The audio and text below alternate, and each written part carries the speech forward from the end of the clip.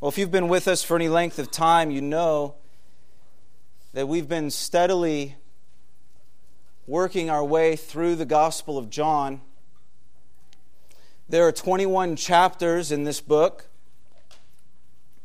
and today we launch into the last one. Chapter 21 is somewhat of an epilogue to John's Gospel because for all intents and purposes, the closing verses of chapter 20 seem to wrap things up very well. The previous two chapters have dealt with Christ's crucifixion and His resurrection, how Jesus died as atonement for our sins and rose from the grave to give hope and new life to all who entrust themselves to Him. The death and resurrection of Jesus Christ is obviously central to the Christian faith, but for those who were present at the time, it took some time for the reality of these events to sink into their hearts and grab hold of their lives. While we have the benefit of over 2,000 years of Christian history and compelling evidence, they were piecing it together in real time as it was unfolding. And as we saw last week, in the encounter between Jesus and Thomas, not everyone believed at first, not even those closest to Christ. But sometimes the very real struggle for faith is what strengthens faith, and thus after meeting the resurrected Jesus, Thomas gave voice to his saving faith when he said of Christ, "My Lord and my God." John's entire purpose in writing this book is that all who read it would make a similar confession. That's what he says in the last verse of chapter 20. He wrote, "So that you may believe that Jesus is the Christ, the Son of God, and that by believing you may have life in His name." What a fitting way to end, by ending with a call to faith. So why another chapter? If chapter 20 wraps things up so nicely, what's the point of chapter 21? And my answer to that is that there is no obvious point.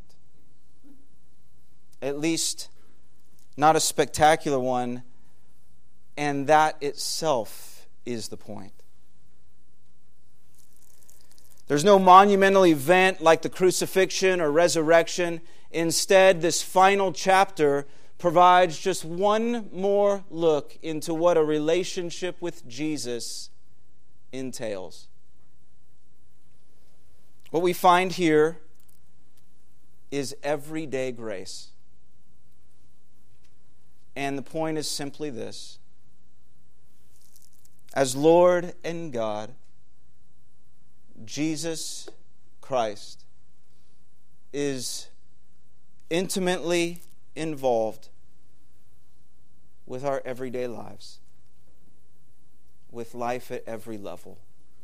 So the chapter divides nicely into three parts. This morning, I want to consider part 1 together. Let's read it. John chapter 21, verses 1 through 14. After this, Jesus revealed Himself again to the disciples by the Sea of Tiberias. That's another name for the Sea of Galilee.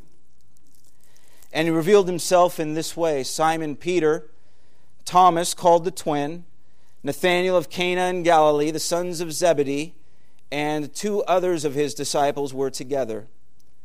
Simon Peter said to them, "I'm going fishing." And they said to him, "We'll go with you." And they went out and got into the boat, but that night they caught nothing. Just as day was breaking, Jesus stood on the shore, yet the disciples did not know that it was Jesus. Jesus said to them, "Children, do you have any fish?" They answered Him, "No." He said to them, "Cast the net on the right side of the boat, and you'll find some." So they cast it, and now they were not able to haul it in because of the quantity of fish. That disciple whom Jesus loved, that's John, therefore said to Peter, "It is the Lord." And when Simon Peter heard that it was the Lord, he put on his outer garment, for he was stripped for work, and he threw himself into the sea. The other disciples came in the boat, dragging the net full of fish, for they were not far from the land, but about 100 yards off. When they got out on land, they saw a charcoal fire in place, with fish laid out on it and bread. And Jesus said to them, "Bring some of the fish that you've just caught." So Simon Peter went aboard and hauled the net ashore, full of large fish, 153 of them. And although there were so many, the net was not torn. And Jesus said to them, "Come and have breakfast." Now none of the disciples dared ask him, "Who are you?" They knew it was the Lord. Jesus came and took the bread and gave it to them, and so with the fish. And this was now the third time that Jesus was revealed to the disciples after he was raised from the dead. Let's pray.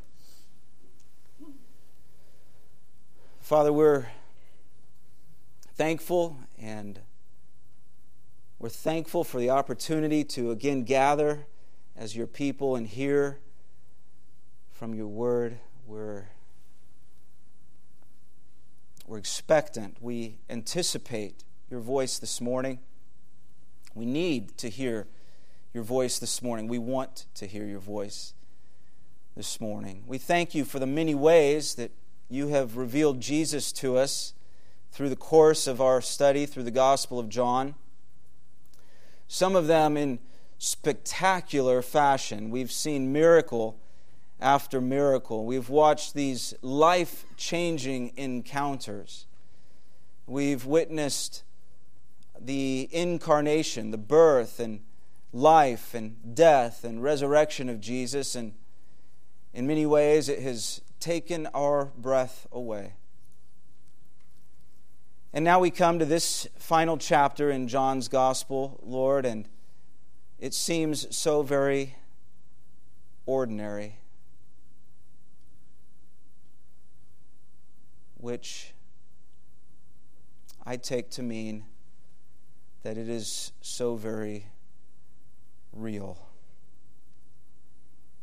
So I pray that today, in the midst of our very ordinary lives, that you would speak your truth to us again and reveal to our hearts the goodness and wonder of your Son, our Lord Jesus Christ.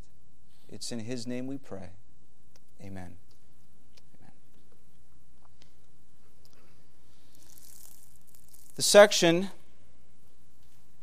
begins and ends with a similar thought. One that concerns the revelation of Christ. Verse 1 sets the stage by introducing how Jesus revealed himself again to the disciples, while verse 14 notes that this was now the third time he'd done so since his resurrection from the dead. Like bookends, these two verses provide structure that undergirds the point being made, specifically how Jesus graciously discloses himself to us and how dependent we are on his grace each day. I want to explore the passage by exploring the words of Christ as they're represented here. In these 14 verses, Jesus speaks 4 times. Each time he reveals something about himself and the heart of God that pertains to our everyday lives. And the first saying is found in verse 5, when Jesus asked children, "Do you have any fish?" The disciples, 7 of them, had been fishing all night long. But for hours on end, theirs was an effort in futility. They had nothing to show for their labor, but as day was dawning, Jesus arrived and asked if they'd caught anything, to which they replied no. And that he called them children is worth noting. You know, the NIV uses the word friends. I think it's the Holman Christian Standard Bible uses the word men. While the King James and the New American Standard and the ESV all say children, which in fact is the literal translation of the original language, the word is a tender one. It's very endearing. It focuses not on a person's age, but on the relationship shared. With this word, Jesus is conveying his love for them and his genuine interest in their well-being. The word children suggests that he's there to care for them like a father. That Jesus went to them in this way speaks to the presence of God in our lives. That he took interest in their well-being is a window into the heart of God. And that they did not recognize him at first reminds us that God cares for us, takes interest in us, and is with us even when we don't realize it. There are times in life, aren't there? There are times in life when God, who is all-wise and knows the end from the beginning, chooses to not reveal everything at once. We want the whole picture up front, but God typically chooses to reveal it piece by piece. We want to see the whole path from the start. But what I've found and what others have told me is God tends to reveal it one step at a time. I remember how after coming to Christ, I could look back and see God's involvement in my life all along, though I didn't realize it at the time. I could see how he was involved when I was just a boy who occasionally attended Awana with my friend at his church. I could see, though I didn't grow up going to church, I can look back and see how God was involved. I have vivid memories of this day. When my mom took me and my sister to an Easter Sunday service, I can look back and see how God was involved when our family moved next door to some neighbors who opened their home and their hearts to us, which proved instrumental in how we came to know Jesus for ourselves. I can see how God was involved in my life long before I was a Christian. In high school, when my close friends began partying and sleeping around, there was something in me that held me back from joining in with them. I was not a believer at the time, but I believe it was God protecting me from all that hurt and heartache while preserving me for my future wife. I can see how God was involved long before I became a pastor. At work, when I schlepped boxes at UPS, or bagged groceries at Raley's, or sold metalworking equipment to machinists and fabricators who were more than twice my age, I can now see God's involvement. Like David, when he was but a shepherd boy, there were lessons I needed to learn and character that needed to be developed. Though I didn't know it at the time, God was preparing me for what was coming. I can now see how God was involved in my life before I was a father. Looking back, I can now see how God was there when Sally and I could not conceive children. How he was present.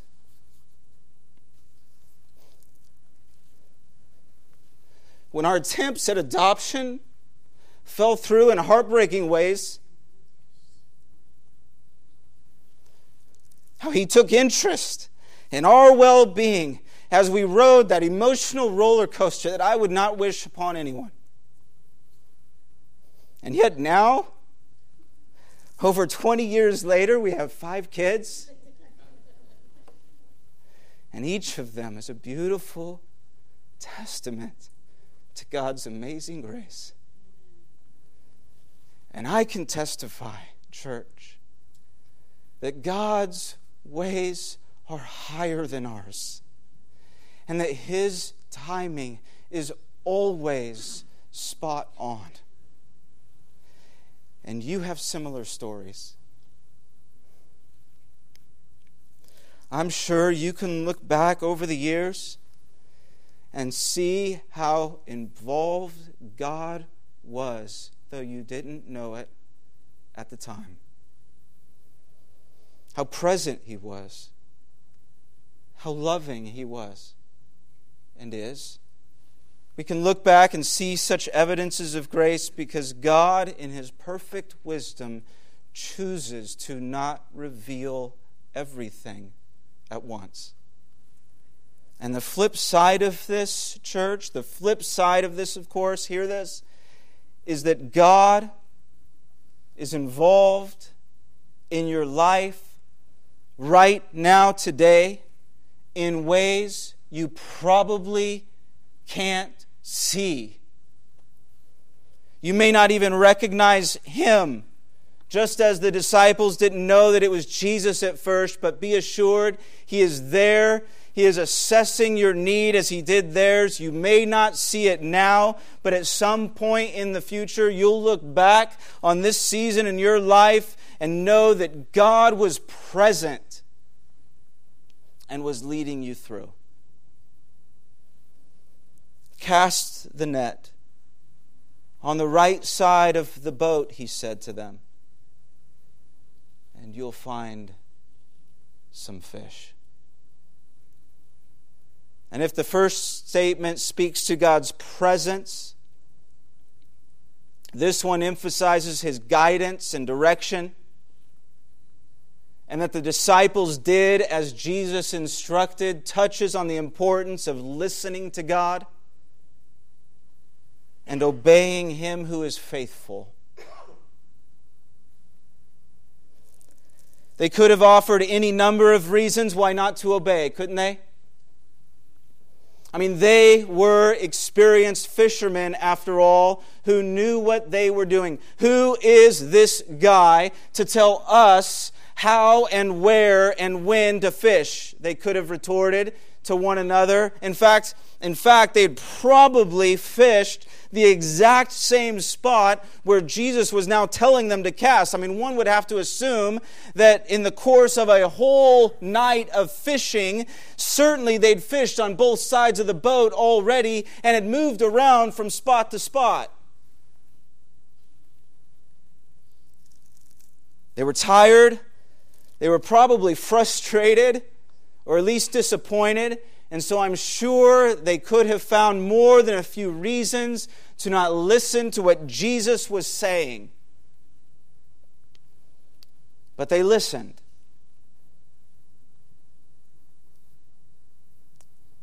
They were teachable. And this is applicable. The takeaway here is that the benefit of God's guidance is only realized when we obey His instruction. The benefit of God's guidance is only realized when we obey His instruction. Who are we? Who are we to go our own way, then blame God for the outcome? We get ourselves into trouble most often, not because we don't know what to do, but because we don't listen to what God has told us to do.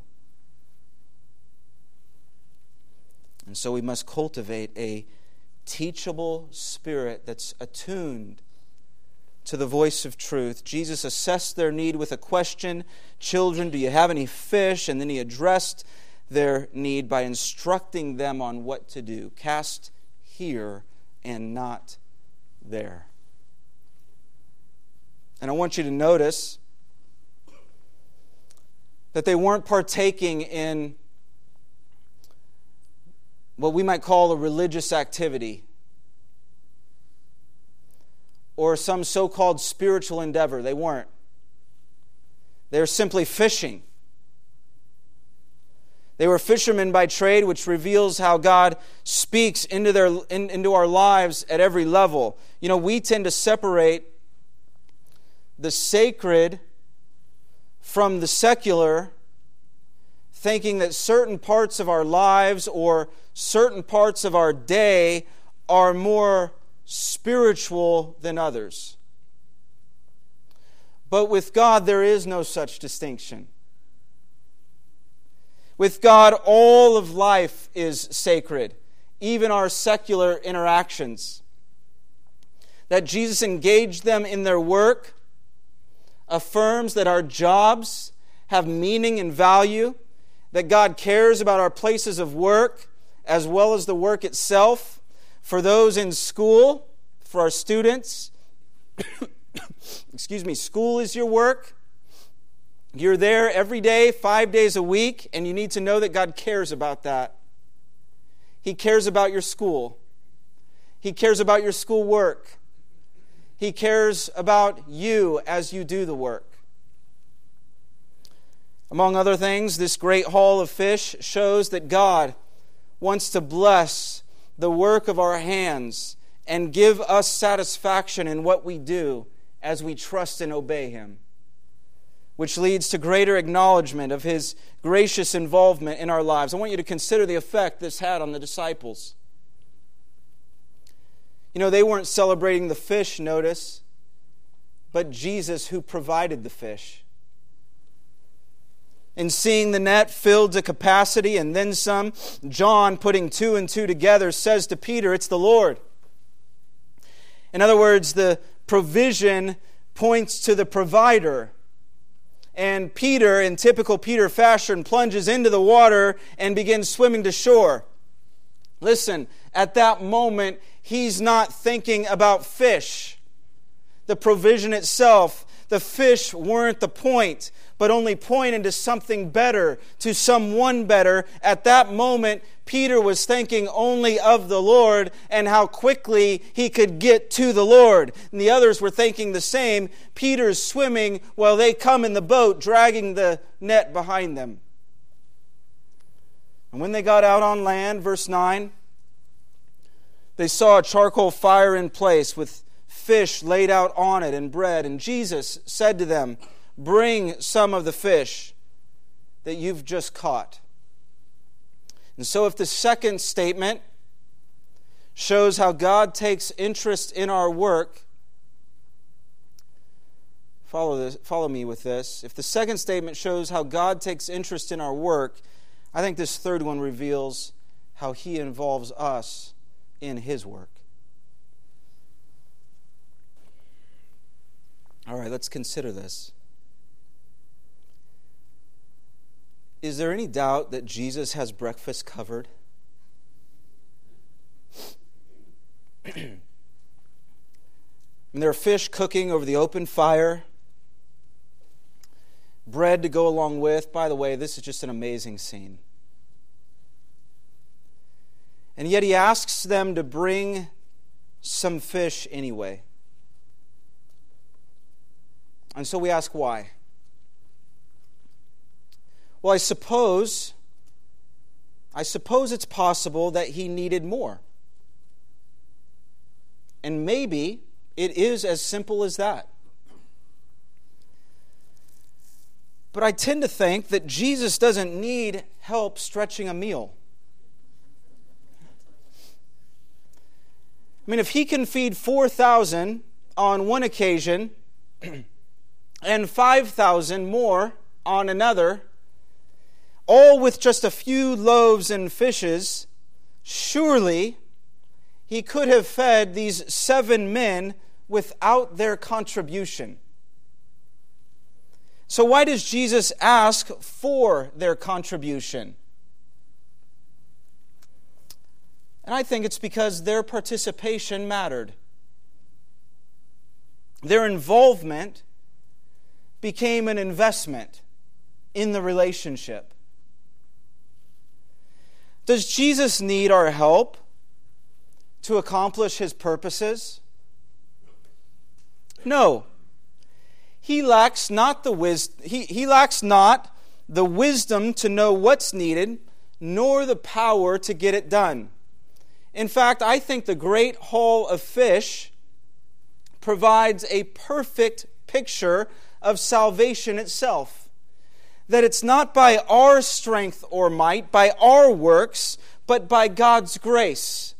And yet, in the same vein, though we are not saved by works, we're certainly saved for works. As Ephesians 2:10 puts it, we are God's workmanship, created in Christ Jesus. Why? For good works, which God has prepared for us that we should walk in them. Now, an obvious example of this dynamic is our participation in witnessing and evangelism.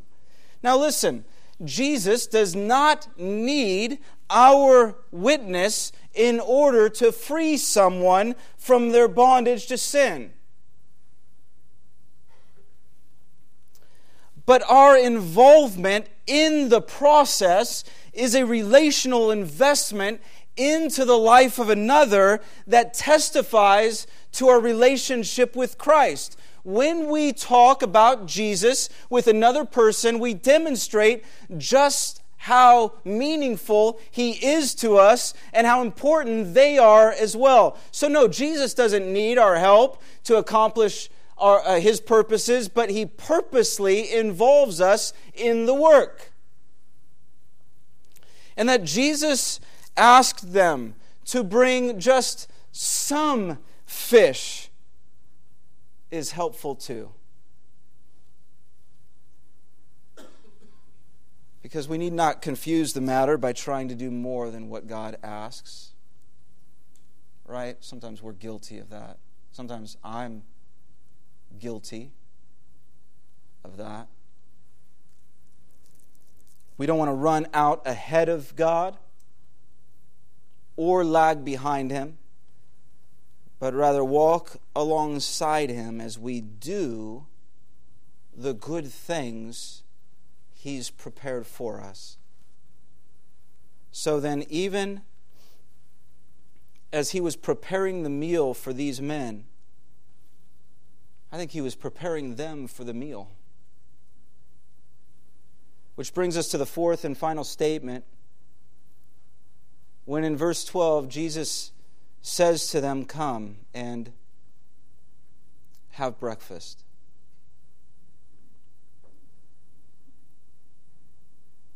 You know, as we near the end of the Gospel of John, this is one of my favorite statements in the entire book. And there have been some amazing things said in these 21 chapters. Do you remember how the book began? How John introduced us to Jesus? In the beginning was the Word, and the Word was with God, and the Word was God. And the Word became flesh and dwelt among us. And we have seen His glory. Glory as of the only Son from the Father, full of grace and truth. I mean, with incredible clarity and depth of meaning, these are among the most powerful words in the entire Bible. Words that speak to the eternality of Christ, to the dual nature of the incarnation, that Jesus is both fully divine and fully human. And then just 2 chapters later, we come upon what is likely the most recognizable, most quoted verse in the entire Bible. You know it. For God so loved the world that He gave His only Son, that whoever believes in him should not perish, but have everlasting life. You know, you can look far and wide, but you will not find words of greater hope and promise than these. Or think of the unparalleled I am statements contained throughout John's Gospel when Jesus says, in chapter 6, for example, I am the bread of life. Whoever comes to me shall not hunger, and whoever believes in me shall never thirst. Or this one in chapter 8, I am the light of the world. Whoever follows me will not walk in darkness, but will have the light of life. Or these in chapter 10, I am the door. If anyone enters by me, he will be saved and go in and out and find pasture. I am the good shepherd who lays down his life for the sheep. Or this one in chapter 11, I am the resurrection and the life. Whoever believes in me, though he die, yet shall he live, and everyone who lives and believes in me shall never die. Or this one in chapter 14, I am the way and the truth and the life. No one comes to the Father except through me. And then finally we have this one, the seventh and final I am statement, when Jesus says in chapter 15, I am the true vine, and you are the branches. Whoever abides in me and I in him, he it is that bears much fruit, for apart from me you can do nothing. Now, each of these statements speaks to how Jesus saves and satisfies the soul. Each of them is an amazing, amazing statement that just really touches the depths of our being. But as great as they are, and as great as John 3:16 is, and as great as the opening prologue is, and each of these is great for sure, I find chapter 21, verse 12, to be equally great and awe-inspiring. That Jesus invited them to come and have breakfast reveals how he invites us to enjoy an everyday relationship with God. Can you think of a more endearing gesture than the simple call to enjoy breakfast with Jesus? This is so extraordinary, if for no other reason that it's so very ordinary. It's so everyday. It's as routine and uncomplicated as a morning meal. I don't know about you, but I confess that it's rare that I have breakfast.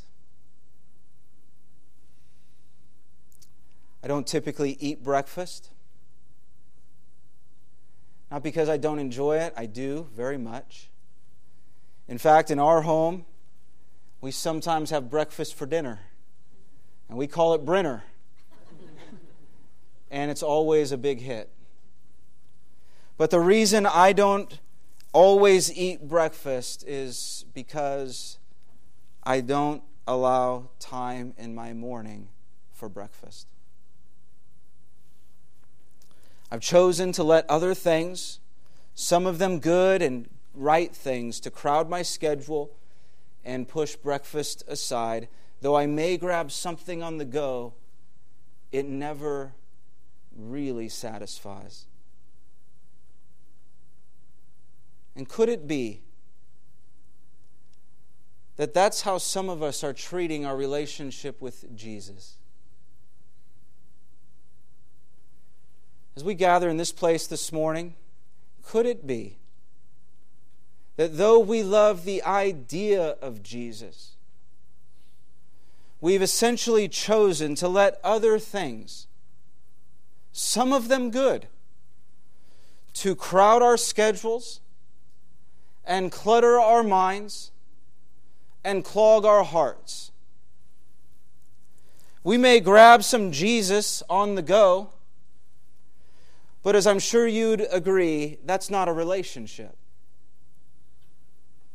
You know, we're told in verse 14 that this was the third time that Jesus revealed himself to them after his resurrection. The first was the night of the resurrection itself. The second was 1 week later, the following Sunday. This is now the third. And with each revelation of Christ, they responded favorably.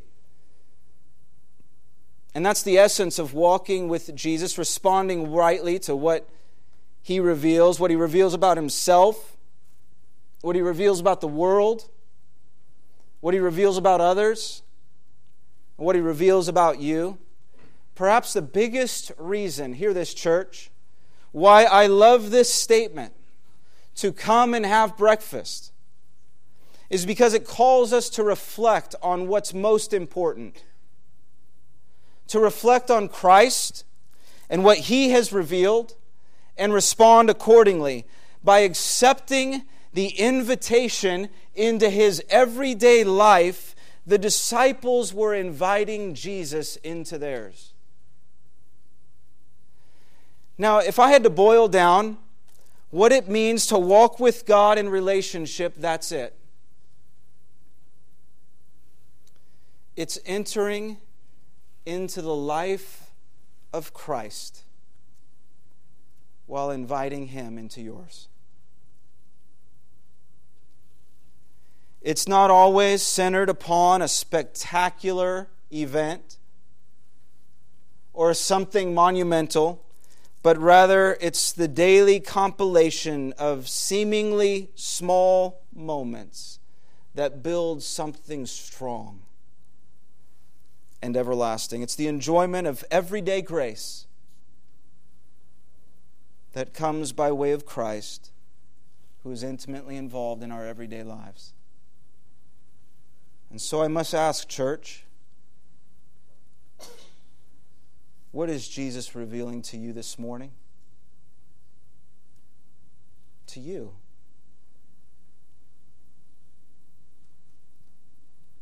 And this time we've spent together, this time we've shared, what is he saying to you this morning? Not those in front of you or behind you or to the left or right, to you. In Jesus we see the presence of God and how God directs the steps of our lives. We see the work of God and how he involves us in the work. We see in the invitation to a simple meal how God invites us to himself. How will you respond to what he has revealed to you this morning? Receive his love and grace. Receive Christ. Amen. God, in these moments of quiet, will you please just draw each one of us closer to yourself? Will you comfort those who are hurting? Will you supply assurance to those who are doubting? Please encourage those who are despairing. Please convict those who are pretending.